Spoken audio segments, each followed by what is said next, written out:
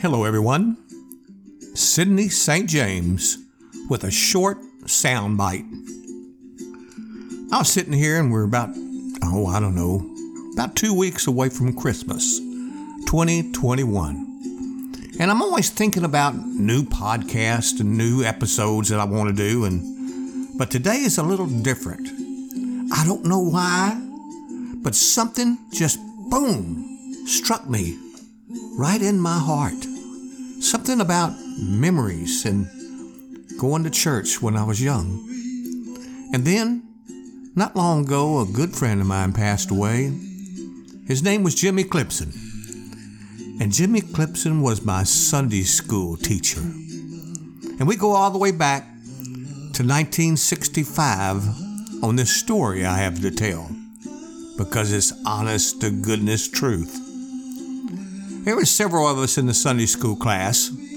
This Davis Waddell, Gary Waddell, William Bruner, and David Willis. And of course myself. And we, every Sunday before church would begin, we'd go to Sunday school class, and Jimmy was our teacher. In this one particular year, I have to admit, I was almost late because I'm just thinking all this comes back together for me. But Gary Waddell and myself were sitting out front in his old Ford. Of course, it's an old Ford now.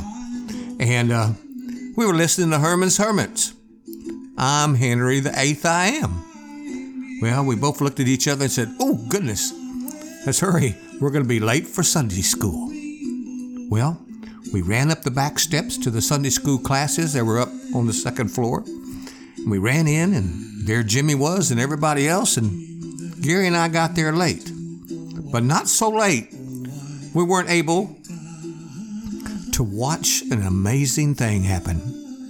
Jimmy had a string tied from the top of the ceiling, and in the center of the table we all sat around was an ornament, a Christmas ball, that he had removed from the Christmas tree and had it tied up to the string.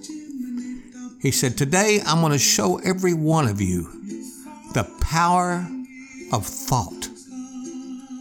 We all looked at each other. We still didn't know what Jimmy was talking about. And he says, I want everyone here to think and not say a word and stare up at that ball and make it turn to the right, counterclockwise. We did that. Of course, we thought that was silly, but we looked up at that ornament and we started thinking, turn ball, turn to the right, but not saying the word out loud, only using our mind. And that Christmas ornament started to turn. And it got faster and faster.